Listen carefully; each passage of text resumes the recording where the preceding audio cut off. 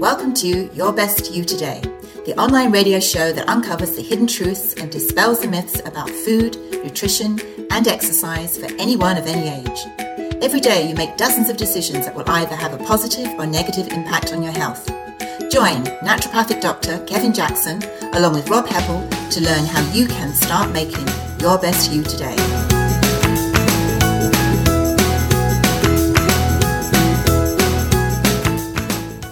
Welcome to the Your Best You Today show. I'm your host, Rob Heppel, and joined with our health expert, Dr. Kevin Jackson. Dr. Kevin is a naturopathic doctor and has been helping people find natural solutions to their health issues for over 25 years.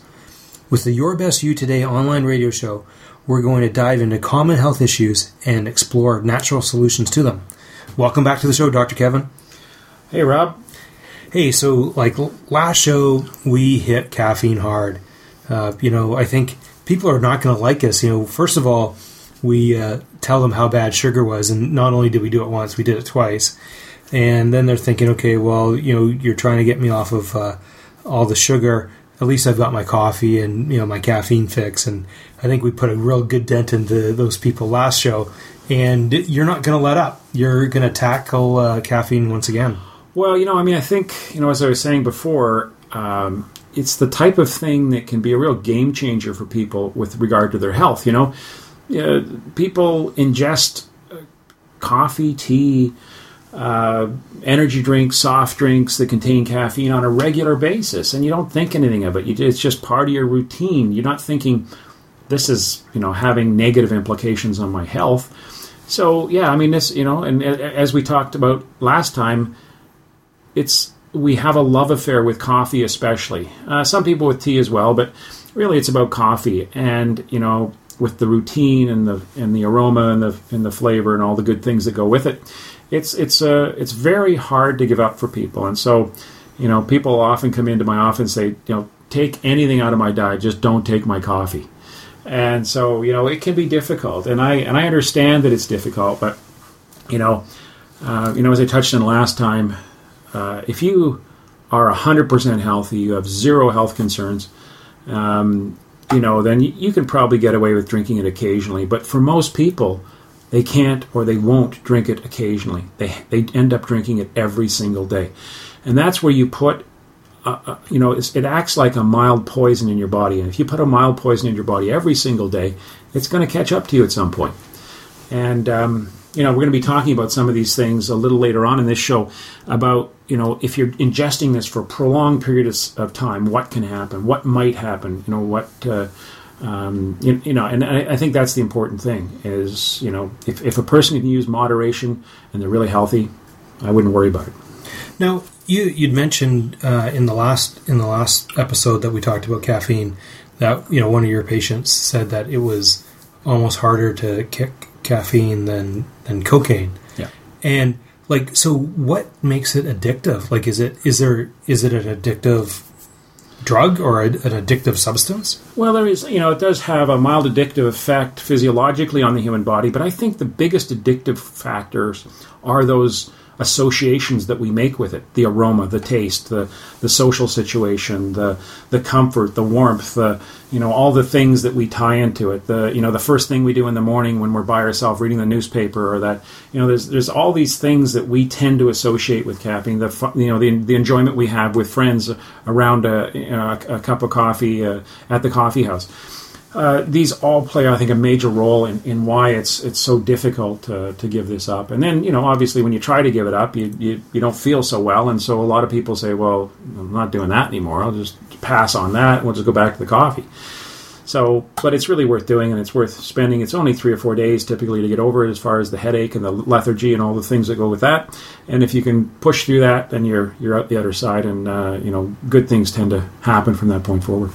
Now, is there, and this is a little off topic, but is there, when we compare North Americans to other areas, so say Europe, where, if you're talking about Italy and they have their little espresso houses and stuff like that, mm-hmm. That's part of their culture. Is it, even though it's pretty potent, are they seeing the same effects, or have we, what we as North Americans do with a lot of things, supersize it, consume way more than what others do, and just make it really worse, or are they battling the same issues? No, that's a great point, and I think there's something be said for that.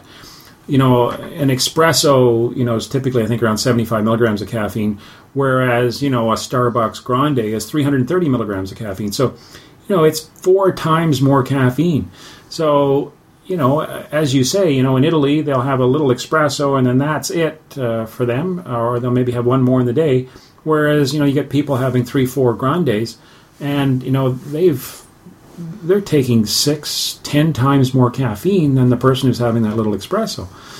So there's no doubt that plays a huge role. It's the quantity, how much we put into our body on a daily basis, that is what really inevitably is responsible for the negative health implications long term. Because typically it's long term. This isn't something you have 1 cup of coffee and you're going to have some severe health concerns. So what are some of these? So we talked last time about some of the gastro issues, heart, circulation. What else could there be? Well, caffeine is a diuretic, and so it's going to make you urinate more frequently, and so that can have a negative implication in that it's going to potentially get you up at night. So some people get up to urinate 2, maybe even 3 times a night, and if you've already got that problem to start with, as many seniors do, now you're just exacerbating an already problematic situation. And, and for some people, even if it just wakes them up once at night and they don't get back to sleep soon thereafter, then that's going to affect their day the next day. So a diuretic is not a good thing because, most of us don't get enough fluid into our body to start with. So we don't want things that are pushing fluid out of our body. So, that's one thing. The other thing is that it's has a negative effect on sleep generally. I know we talked a little bit about this last time, and that is that it affects the quality of our sleep. So, we don't get as deep a sleep when, in fact, you do fall asleep. So, what I often find is that when people are drinking a lot of caffeinated substances or ingesting caffeine on a regular basis, is they'll often say to me, I wake up in the morning, I get 8 hours, but I don't feel rested when I wake up. And then I get them off the caffeine, and now they're starting to actually wake up earlier, and they feel rested. So they're getting less sleep, and they feel better in the morning. And to me, that's a really important question that I ask virtually every patient that comes into my office. Do you feel rested on waking? The answer is no. We have to find out why, because that should never happen. Now, for some people, it's because they're getting 4 hours sleep, in which case, obviously, the solution is very straightforward. But, if you're getting 8 hours sleep, and as an adult, and you don't feel rested on waking, something is amiss. And caffeine is a big player in that for a lot of people. The American Medical Journal, there was a study that was reported that showed that there was this close correlation between caffeine consumption and decreased bone density or osteoporosis in women. And, osteoporosis is becoming a big deal nowadays. I see, so many patients, especially women over the age of 50, that have severe osteoporosis. Now, osteoporosis is basically thinning of the bones and increased risk of fracture. It starts off as osteopenia, typically, so that's kind of the precursor, and then people become osteoporotic and then potentially severely osteoporotic. And caffeine is a big player in this. Sugar also plays a role in it, and I think we might have touched base on that a little bit a couple episodes ago, but really, caffeine is one of the biggest players in this, and especially people who ingest a lot of caffeine. Also, nervousness generally. People typically can feel nervous and are more prone to tremors when they ingest caffeine on a regular basis. So, tremors, like a familial tremor, some people just find they shake a lot. And getting off caffeine can often play a major role in helping that. One of the common things that people come in to see me about are stress-related illnesses. They've got a lot of stress in their life. They're dealing with things that are out of their control. That can be, family issues and their job, and making life difficult for them. Well, caffeine stresses the adrenal glands. And the adrenal glands are the very glands that help us deal with stress. So if you stress the glands that help us deal with stress, that means that we don't deal with stress very effectively. So it has more of a physiological effect on us when we're exposed to stress. So the net effect then is that caffeine helps negatively affect the very glands that help us deal with stress. So, okay, hold on, Kev. So, I've been in, for my own working environment and me with my work dealing with like developers and things like that. If I've had a project and, if I got a deadline, I used to okay, you know what? I need to just hammer through this. I need 3 solid hours of work, and I'm going to grab a coffee. And these other guys, they'll grab like energy drinks like Red Bull or Monster, and they'll knock a couple of them back, and then they hammer through. Like, the pressure's on. So, why do we think that that's the solution when you just said that, it's going to give us the opposite effect? Well, I mean, the one effect that people do get from caffeine is that it increases mental acuity. You can actually think faster. So I guess people use it because they need to, have all their faculties about them. They need to be able to push through, as you say. And so when they ingest this caffeine, it's going to help them get to their goal faster, perhaps. However, the long-term implications are that if you're stressed a lot and you're feeling the effects of stress, inevitably, if you keep ingesting that caffeine, it's going to make it worse. And what happens is when our adrenal glands are exposed to caffeine, they release adrenaline and cortisol. So these are 2 adrenal hormones made by the adrenal glands, and they get dumped into the bloodstream. And when adrenaline and cortisol hit the bloodstream, they cause our blood sugar levels to skyrocket. So this harkens back to a couple episodes ago where we were talking about sugar. And when we ingest sugar, that causes our blood sugar levels to go up, which increases our insulin levels. And when insulin goes up, insulin causes a host of other problems. But the big one that we talked about was that insulin tells the body to store fat. So the net effect of ingesting caffeine over a prolonged period of time, especially if your adrenal glands are under duress and you're stressed a lot, is your body potentially can store more fat. And that sounds completely counterintuitive from what most people think. Most people think, you drink caffeine, you're buzzing around, you're going to burn off more calories and you're going to actually lose weight. And that's true if you, some people use it as an upregulator for energy, for exercise. And to that extent, it's going to help in that department. But the long-term implication is that your insulin levels are going to go up with time. And this is not everybody, and this is not people who are 18 years old and are athletic. This is more people that are 40, 50, 60 years old who've been ingesting caffeine for many years, decades, and it starts to catch up to you. And so that's a really important thing because, a lot of people would say, oh, no, I use caffeine, I work out and it works great. I lose weight with it. I'm talking about the people who are long-term users and are now getting to a point in their life where maybe they're finding it a little bit more difficult to lose weight. And I see this all the time. People come in and say, I work out 6 days a week. I watch what I eat. I don't eat any fat, and I can't lose weight. And, get them off sugar, get them off caffeine, and typically the weight starts falling off them. Okay, so hold on. So you're telling me that getting a black coffee with 0 calories, and Kev, I've been on a ton of diets, and usually that's included in what's permissible. You're allowed to, now they don't say have unlimited coffee, but since coffee, and they're not saying have decaf, 0 calories.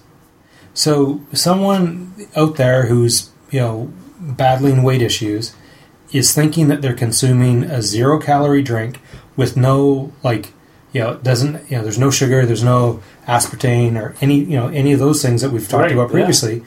But the caffeine is, with what you've just said, is almost doing, or is doing, the same thing that the sugar does, boosts the insulin, makes the body store more fat, and we're kind of back on this other cycle where we thought we were making a smarter choice. Absolutely. And this is, and that's the paradoxical effect of caffeine.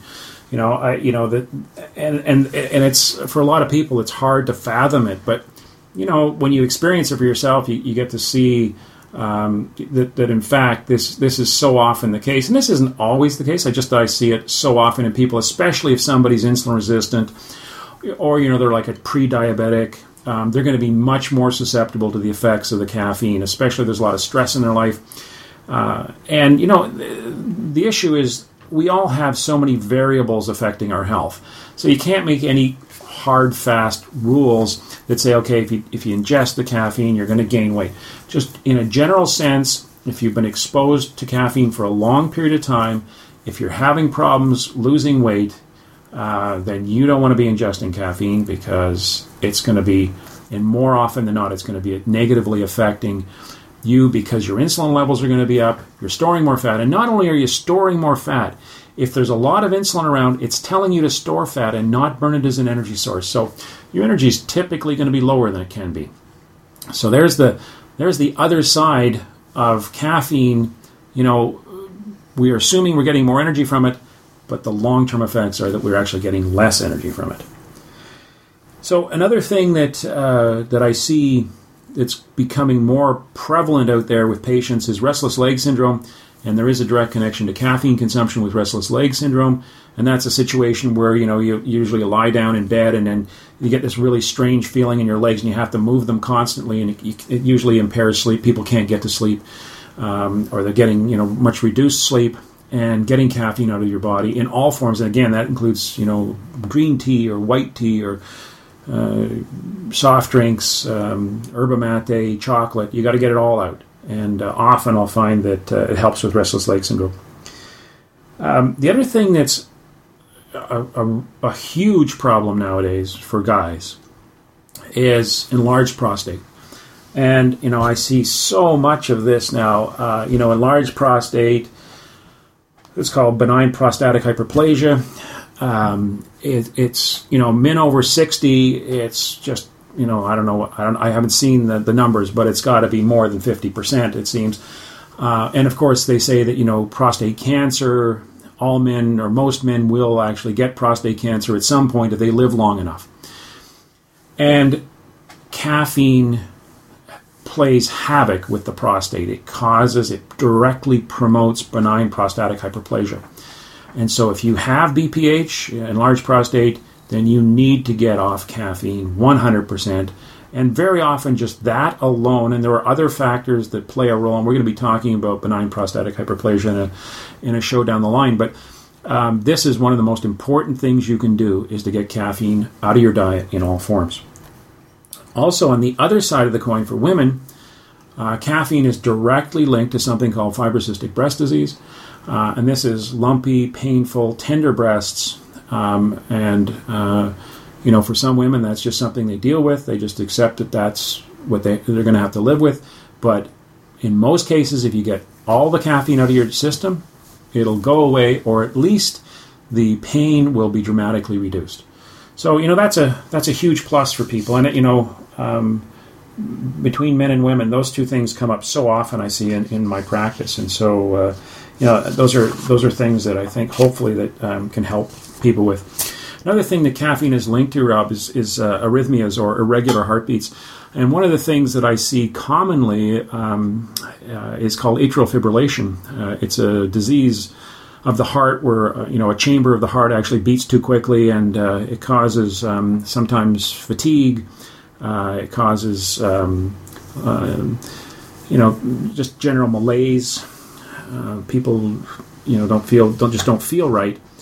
And I have a number of cases of atrial fibrillation that have completely gone away just by avoiding 100% of the caffeine in the diet. Now, there are other factors that play a role too, but caffeine is a huge one with atrial fib.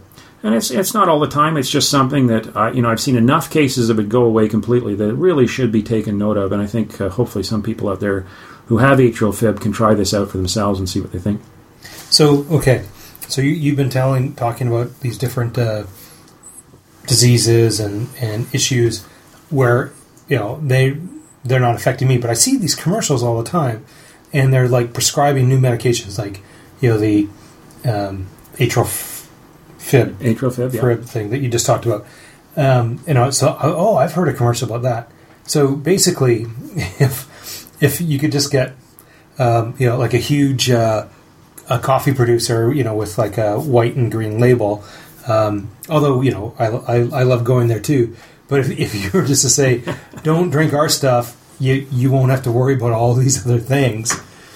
But it just seems that it's this big game of,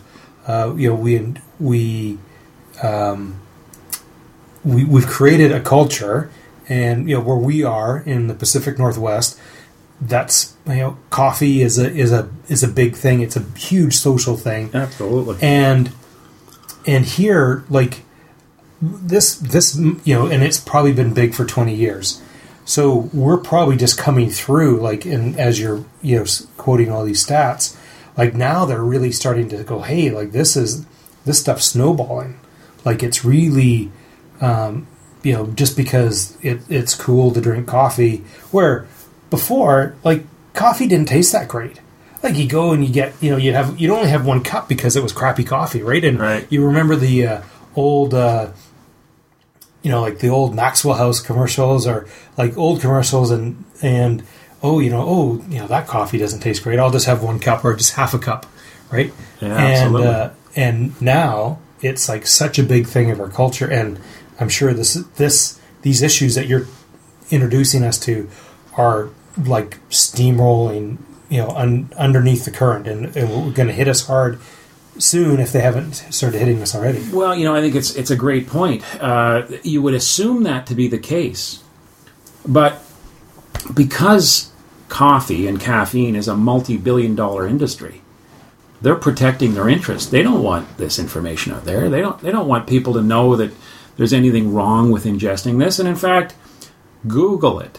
If you Google caffeine and its health implications, most of it comes out saying it's nothing wrong with it. Don't worry about it. 300 milligrams of caffeine a day, it's okay. It's not even going to hurt you. Even if you're pregnant, it's not going to hurt you. When in fact, there's very definitive information to show that if you're pregnant, you don't want to ingest caffeine because it can cause miscarriages and low birth weight babies. And if you're trying to get pregnant, it can actually prevent conception.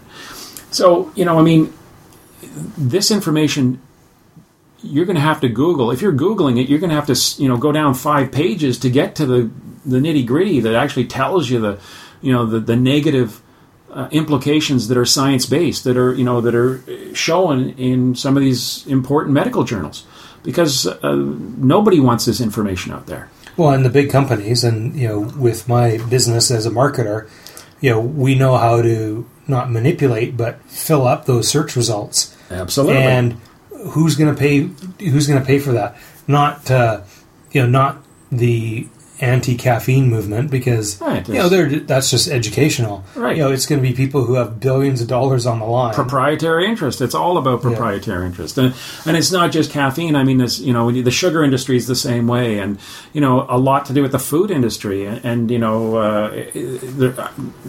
medications out there, the pharmaceutical industry.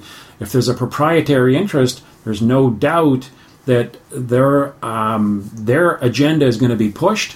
And typically, the negative side of that agenda, or the opposite of that agenda, is going to be pushed away.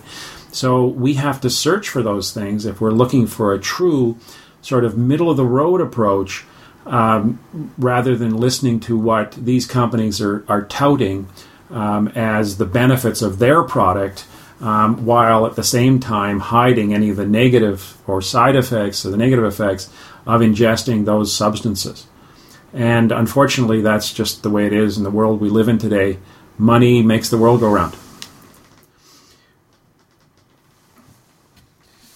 So, Kev, what else do we have? Well, the other thing I just wanted to mention was about some of the drinks and some of the substances out there, the drinks mainly that contain caffeine. And what I say is, 50 milligrams of caffeine. If you ingest that in a day, most people are going to start. There will be some negative health implications, anything above 50 milligrams of caffeine a day. And for a lot of people, I have patients 5 milligrams a day, and they know that there's a problem. But for the average person, anything more than 50 milligrams. So, like an All-City energy drink is 300 milligrams of caffeine. A Barq's root beer is 23 milligrams. Chocolate milk's 5 milligrams. A Coke Classics around 35 milligrams. Diet Coke, 45 milligrams. A Full Throttle is 145. A Jolt is 200. McDonald's large coffee, 145 milligrams. A Red Bull, 80 milligrams. Pain medications and cold medications, they range anywhere from about 15 to 200 milligrams of caffeine per. I mean, they don't all have it, but some will have caffeine, and that's the range for them. Rockstar is 160 milligrams. Snapple Elements is 108 milligrams of caffeine. Starbucks Grande is Americano. That's 225. A Starbucks Grande coffee is 330 milligrams. Hold on. Starbucks Grande coffee is 330. Yeah. And you said anything over 50 is, 50 should be there should be 0, but you said 50 is going to start, over 50 is going to give you health implications. Yeah, absolutely. And so, this, so one Starbucks Grande, you're already 6.5 times above what I was saying, the 50 milligram mark. So that's just one of them. And, I know lots of people have 2-3 of those in a day. So, inevitably that's going to affect you. It's got to catch up to you somewhere. And a black tea ranges from 50 to 60 milligrams, a green tea 25 to 35 milligrams. So, I think the bottom line here is, if you're trying to help your health, if you have health problems, and you're trying to get well again, you need to cut caffeine out of your diet completely. Ideally, that's what we're looking at. If you're looking for, and you have to have some caffeine, and you drink a little green tea, that's probably the best thing you can do, because green tea has over 100 antioxidants in it, so it's got some wonderful things in it that are really good for you, much, much more than any coffee drink would have. And the amount of caffeine is minimal. That's not to say that it's not going to affect you, and some people are absolutely affected by 1 cup of green tea. But, if you have to default to something, that's a better option. I actually recommend water decaffeinated green tea for most of my patients, because you're going to get less than 5 milligrams of caffeine in that drink, typically. And decaf black tea as well, is generally is pretty good. Again, water decaffeination method, because there are some pretty nasty chemicals that they decaffeinate with, and you don't want those in your system. And so for folks they just have to ask, how is this decaffeinated? Is it chemically done or water decaf? Water decaf. They call it a Swiss water method, and there's another they just call it water method. And it's a much safer way than the ethyl acetate and sort of like a dry cleaning solvent, basically, that they use to decaf some of these caffeinated substances. So in a nutshell, Rob, what I'm really trying to get across here is that there are a lot of reasons why people shouldn't put this into their body. And if you're trying to get well, if you've got health issues, from whether that be joint pain or whether that be heart-related problems, or you're trying to lose some weight, you're just trying to get healthy because your energy is low, you got to get caffeine and sugar out of your body. And that's basically what the 4 of these first 5 episodes are about. And we're going to be touching on some more very important foods and their implications on health in the subsequent episodes. So I think there's a lot more to come. So just to leave the folks that, because you've ruined their day, and probably I'm used to that, especially the next 4 days. What would be a good alternative to in the morning, like drinking hot water obviously isn't, there's no aroma. I've heard, what about like a little bit of cinnamon and lemon juice and hot water, or what are some alternatives? Because we don't want them to go cold turkey and miss out on their routine, because as you said, the routine is part of the addiction too, of having the coffee or just how to start their day. Yeah, and that's so true. Anytime you take something out, you want to try and find something to fill the void with. Herbal teas are generally excellent options.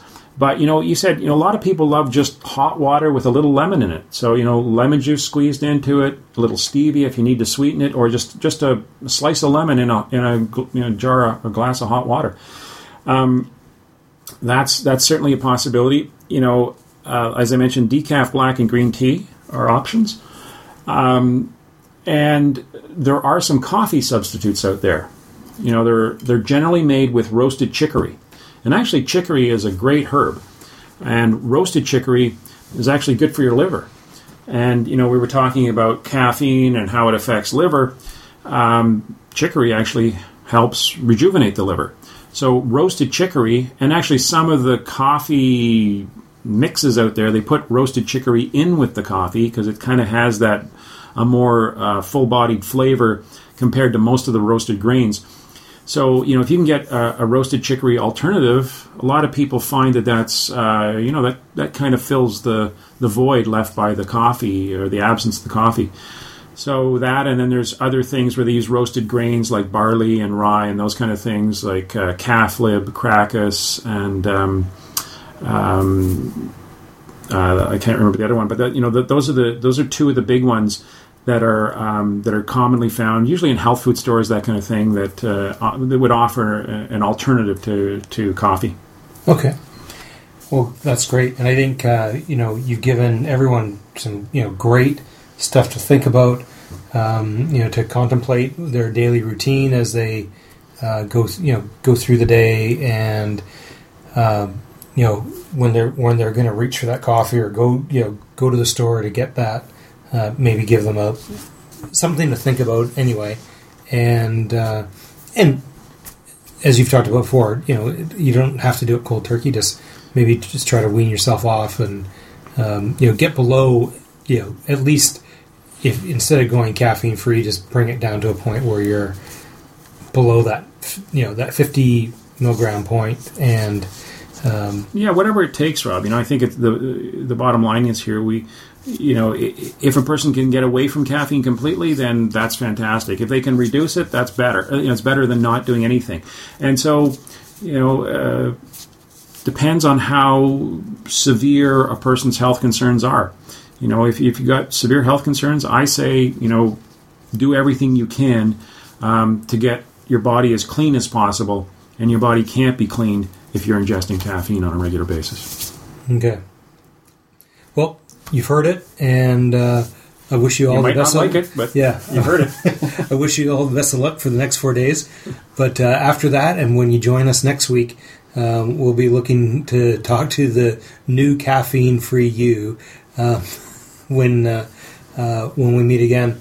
Well, on behalf of Dr. Kevin Jackson, thanks so much for this, Kev. As always, these are super eye-opening, and our whole purpose of doing this is just to give to shed some light on things that big corporate companies are not going to do it. The government's not going to do it, and a lot of the doctors aren't going to know this either. And we just want to get this information to you so that you can make a better choice next time you're faced with making those decisions. So, and if you think that you've got any help out of this at all, we'd love to hear from you.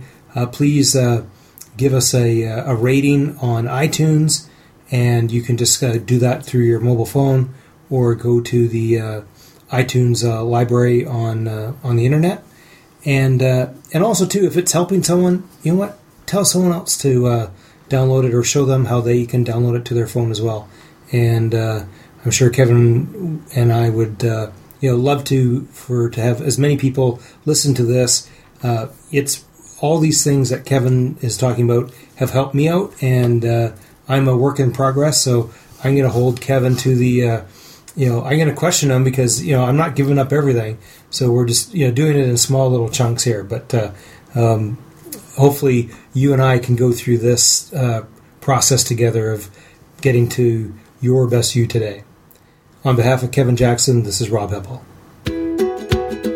has been another episode of Your Best You Today with Dr. Kevin Jackson and Rob Heppel, where they tackle nutritional topics so that you can become your best you today. To ask a question or leave a comment, visit the website at www.yourbestyoutoday.com. Make sure that you never miss another episode by subscribing to this podcast for free on iTunes.